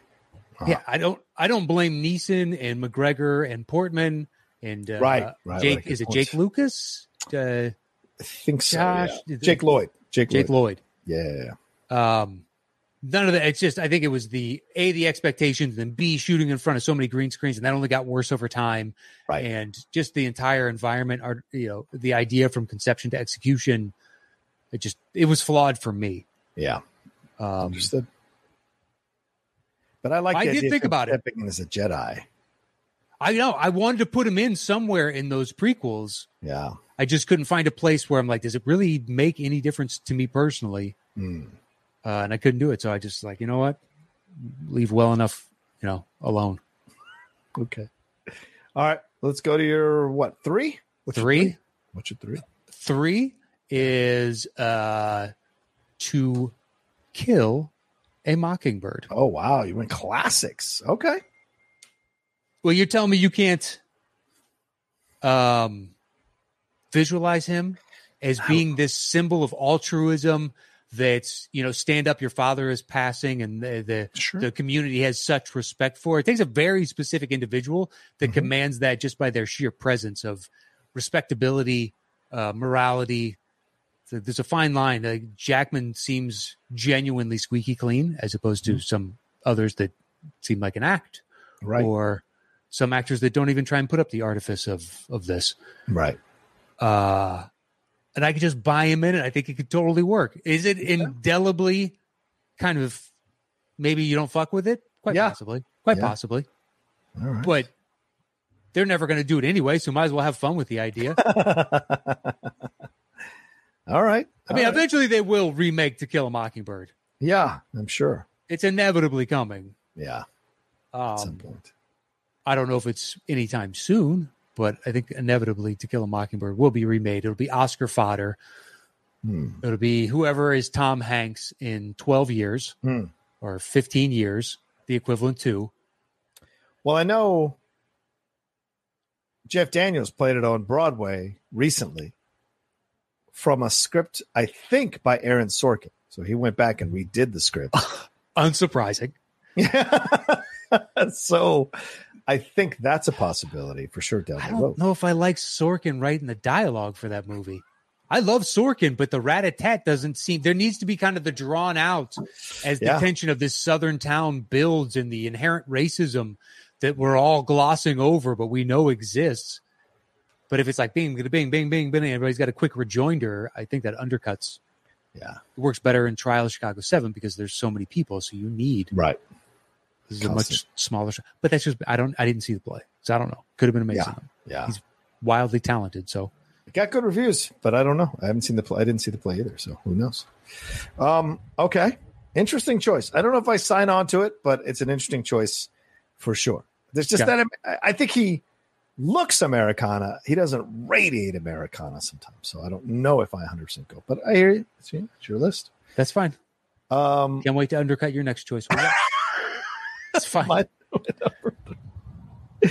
My number 3 is The Incredible Hulk, the Eric Bana one. So you replace one Australian with another Australian, and I think he'd have been perfect. I think that role was a bit beyond Bana. No offense to Bana. I think Bana's a decent actor, a good actor. He's just the Hulk. Oh, the Hulk. Yeah, I guess the Hulk. I'm sorry, the Hulk. Yeah. And I would say that I think Jackman would have been fantastic in this.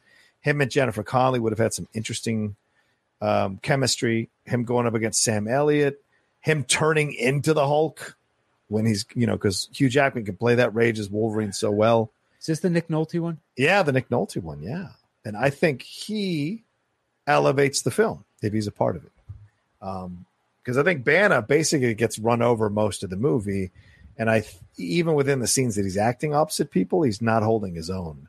And I think Jackman could absolutely hold his own. Even that crazy fucking interaction with Nolte, where Nolte reveals that he's also part whatever. I think it could have really worked. The stupid fucking dogs. It's another where it doesn't make a difference to me. I think the movie is still unsuccessful.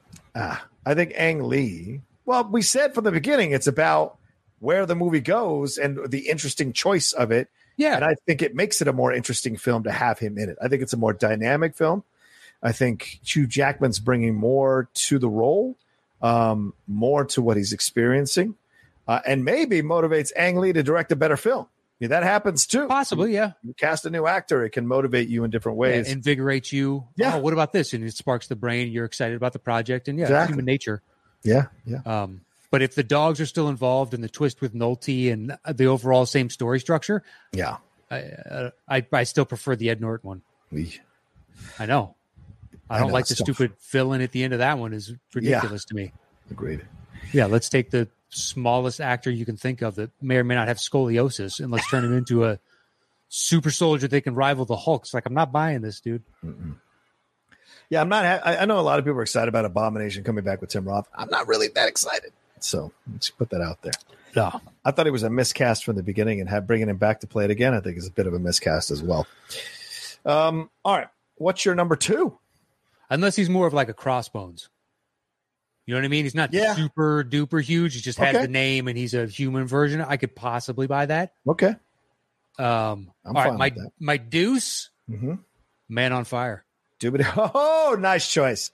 Can't you just see him? Oh, of course. Yes. And the wallowing in the booze, and you're like, you're fucking Hugh Jackman, man. In a Tony Scott film. Absolutely. Yeah. Just swag, and then slowly. I just started thinking of him with the cigarette lighter. And like, I could buy this if he goes off the deep end. Because we've already seen, was it Prisoners? Yeah. I was thinking Enemy. It's another Gyllenhaal. That's right. Prisoners, and be like, so we've seen him go unhinged. Right. So it's basically unhinged all over, and it's just this vendetta across Mexico.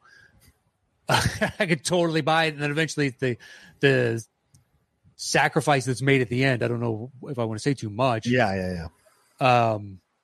Is believable. So, it's like, oh yeah, Hugh Jackman to me could, because you got to be able to pull off. Like at a younger age, Mel would have been an excellent choice for this. Yeah. You need to be able to pull off the unhinged, and when you look into their eyes, you can see that they're lost underneath it.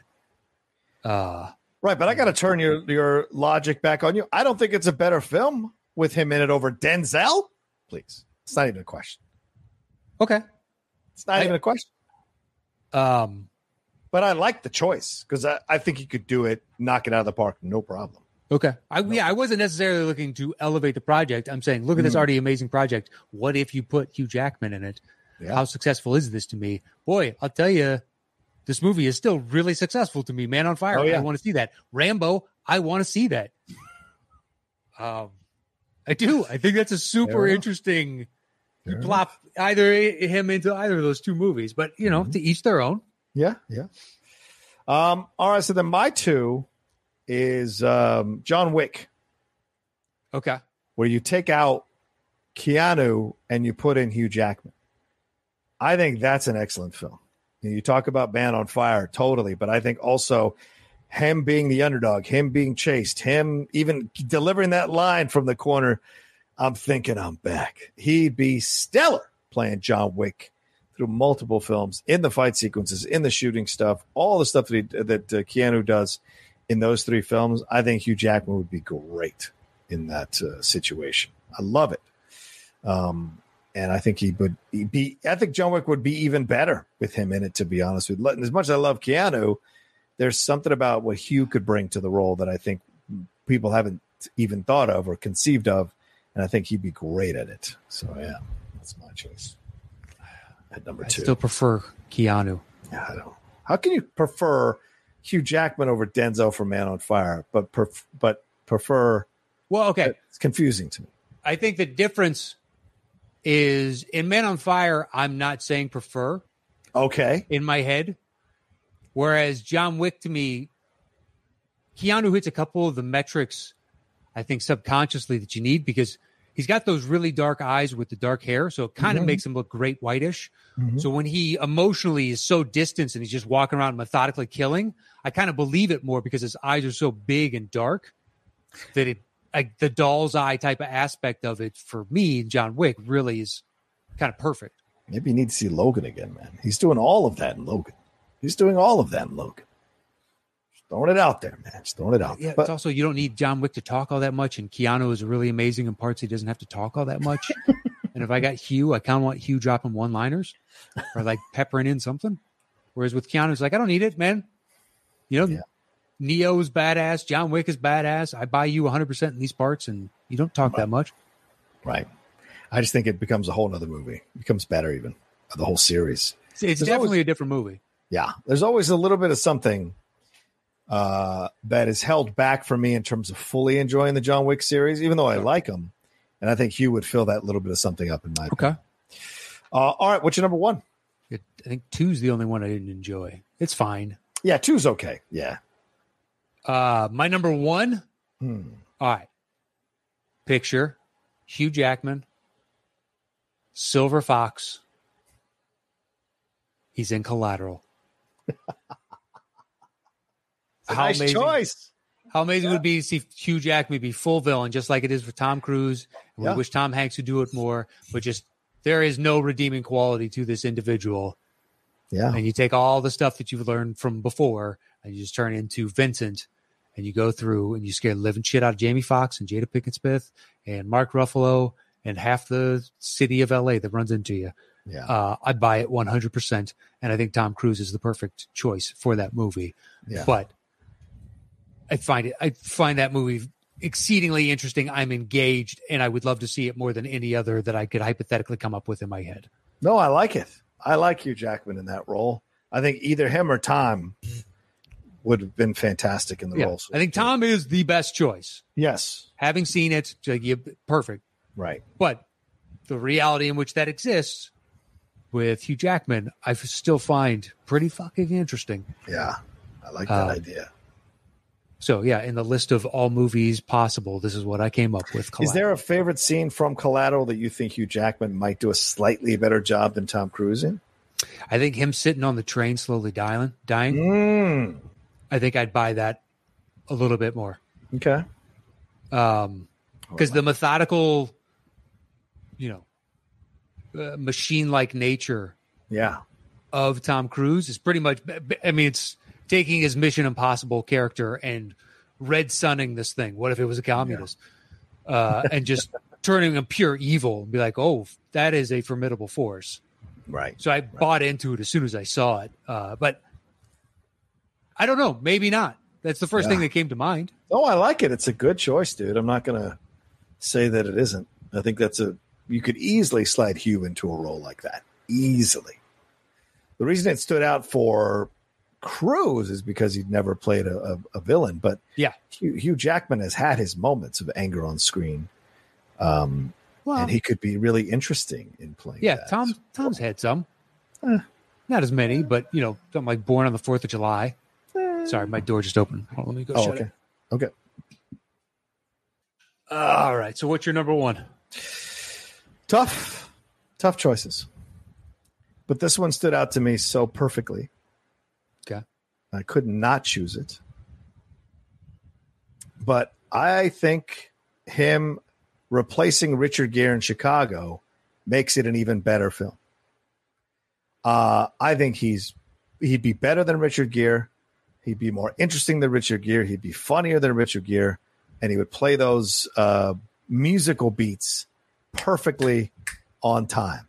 He is a Broadway. He's a song and dance man first and foremost, and an actor second. So I had to put 2 musicals on this list. But this is just perfect for him to replace Richard Gere in that role, and it makes the film even better.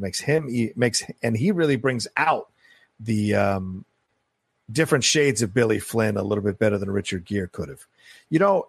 That whole film is people who are not musical theater people, other than Zeta Jones, obviously, giving it the old college try and doing okay and doing good.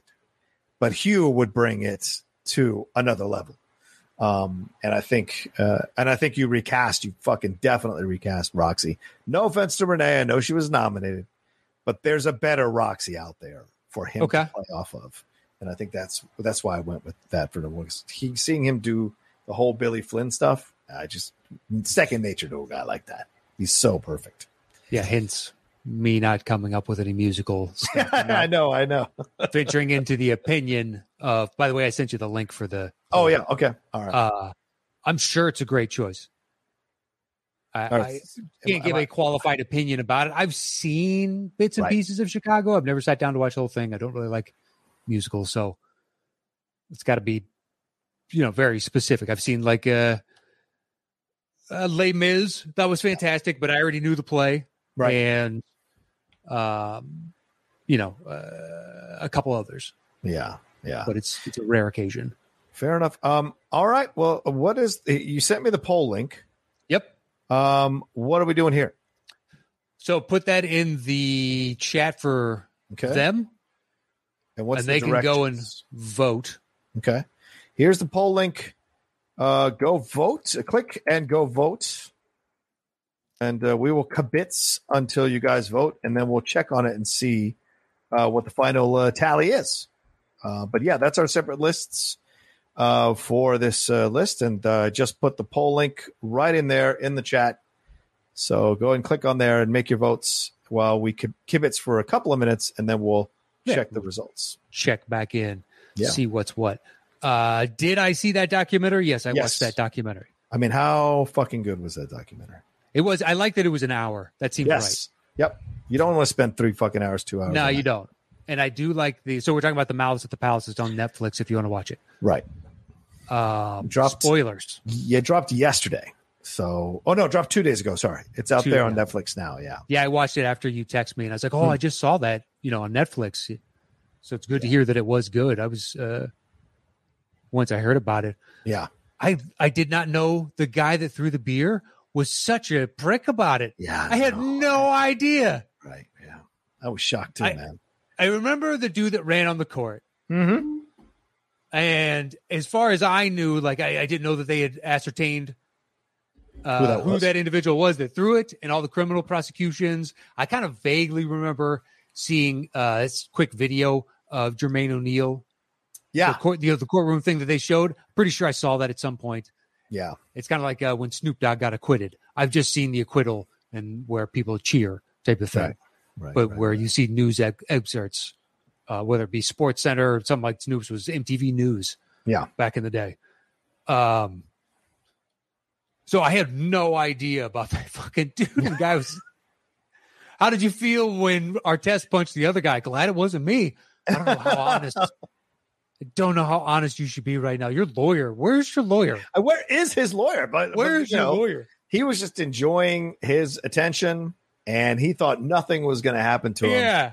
And he did get punished. So I mean, like it's when you the look only at it, one that got punished according to the state of Michigan. Yeah, exactly. And rightly so. I agree with the prosecutor saying, had that guy not thrown a beer at easily the most mentally unstable athlete across any sport at the time, he's not going to rush into the stands. Right.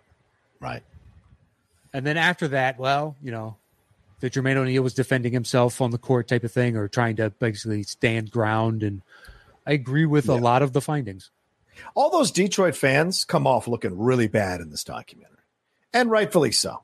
A lot of their behavior was out of control, incorrect. Yes. Sucker punches that big fat guy who was taking the punches at Ron Artest from behind and then ran back and sat down. Fuck him.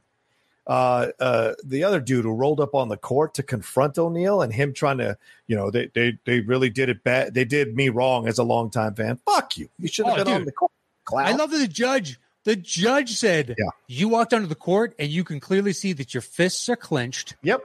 And you're gearing up to throw a punch. Yeah. Whether or not you did, we've all fucking seen that as dudes. I've seen that where you're walking up and you're like, you're basically at that point when I see somebody do that, but 80% chance this dude's never really been in a fight before. Right. He's gearing up for it like that. You paid for a ticket to your seat. That's what you paid for. And you're allowed to walk in the aisle and go get food on the concourse. But all you've paid for is a ticket to your seat. Okay? You do not get to come on the court. There's where the violation comes. And fans, which is short for fanatics, think they can go wherever they want, say whatever they want. And those people have a synapses that doesn't fire correctly to even remotely think about coming down the court to confront an athlete. Like, you think you're out on the street in a bar. Like, that's kind of stupidity is sad to see. And I think Jermaine or Steven Jackson. Oh, by the way, Steven Jackson, I love Steven Jackson coming out of this fucking document. I want to interview him immediately, man. But I think whoever said, like, the crowd that had been down there through a majority of the game left because we were beating them so bad. So the riffraff from the top who couldn't afford the high price tickets matriculated down. That's why. That's another part of this thing, or another part of the reason how this whole thing happened, because those people don't have the kind of civility or respect necessary for those kinds of seats, or understand inherently when you sit in those seats that close to the court, there's a responsibility, a social contract you enter into that you're not going to come on the court. You're not going to agitate the players and throw shit at the players. Yeah. How as a police officer do you not recognize Reggie Miller? I mean, that was fucking bullshit. How does that happen? That was how does that? It's bullshit. like the Knicks staffer that didn't recognize Patrick Ewing, and you're like, I'm sorry. No one looks like Patrick Ewing, just like no one looks like Reggie Miller. Reggie Miller looks like the alien from Mac and Me hit a growth spurt. Yeah. What are you, the one police guy in Detroit that doesn't follow any of the sports? Doesn't know. One guy? He is a distinct looking dude, that tall and wiry. Now, he is in a suit, which you're not accustomed to seeing Reggie in, but it's fucking Reggie Miller, one of the most recognizable athletes in the country at that time. I think it's impossible.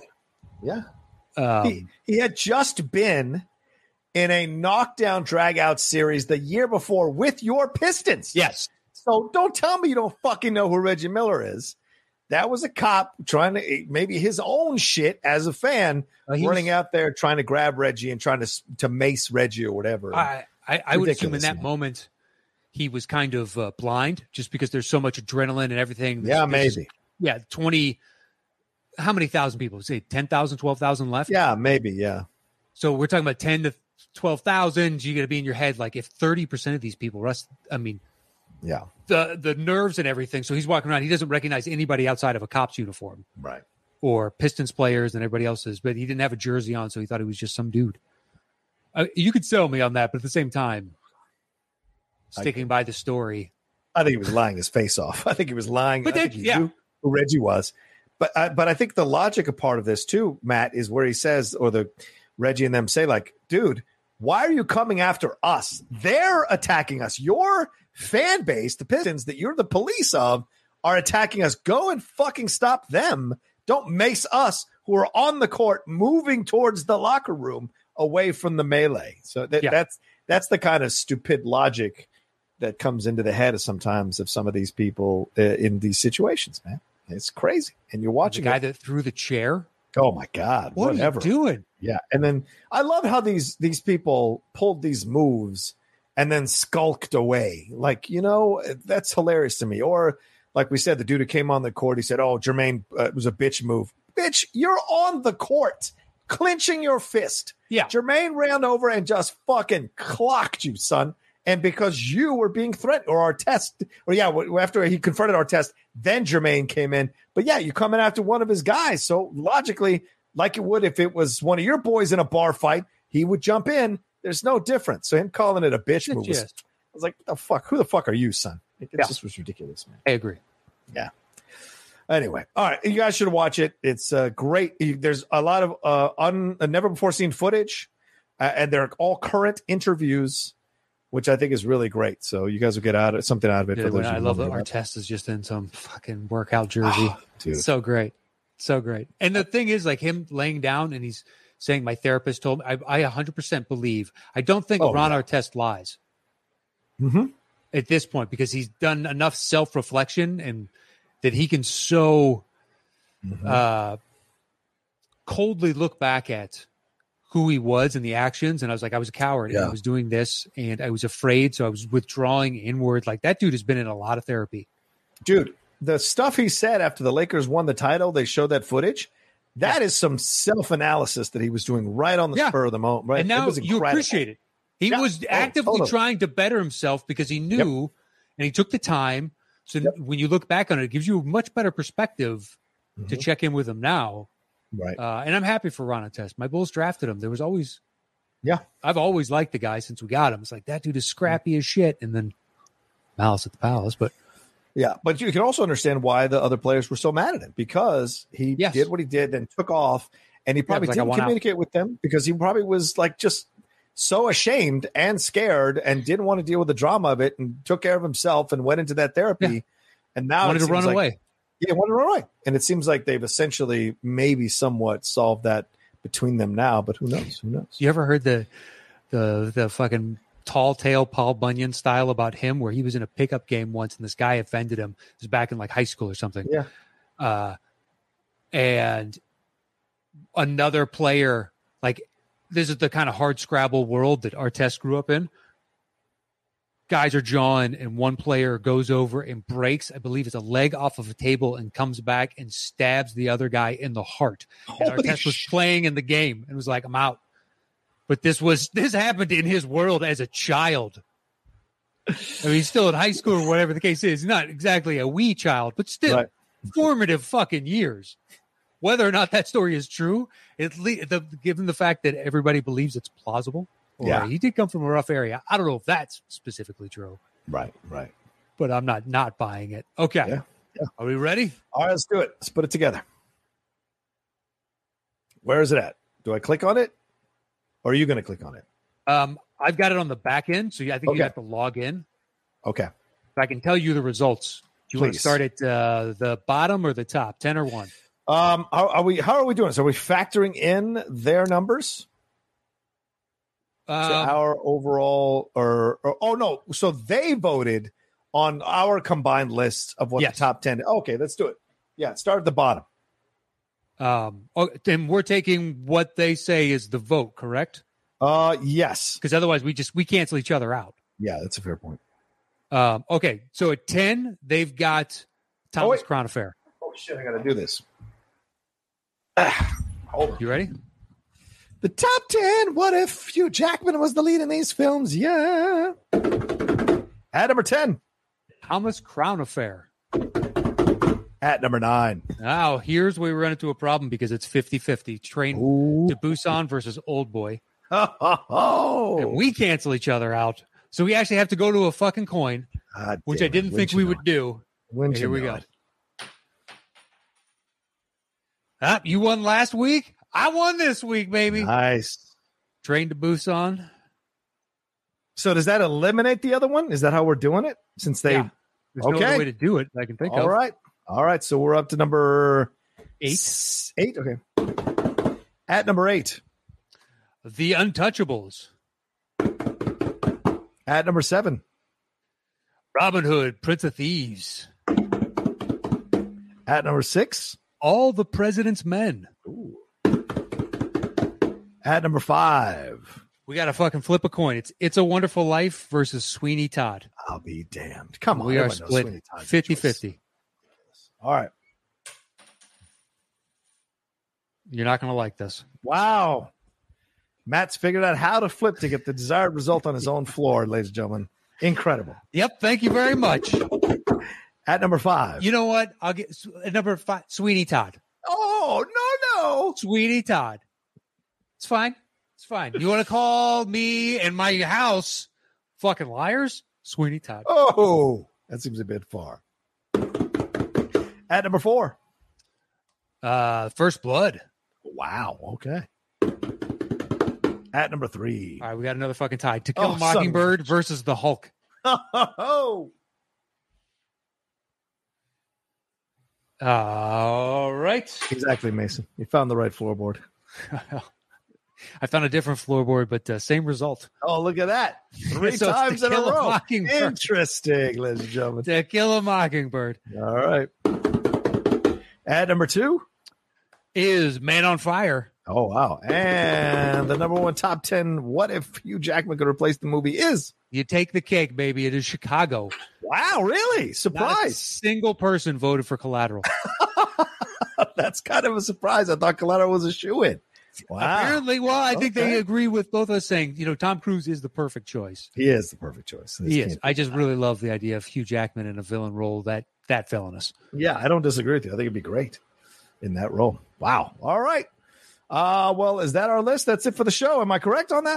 That is correct. All right. Let's get on out of here. Thank you all so much. We're past the hour. It's almost an hour and 15-minute show. So thank you all so much for joining us for this show here for the top 10 films. What if Hugh Jackman was the lead in these films? We love doing this. It's a combination of What If and his film coming out called Reminisce.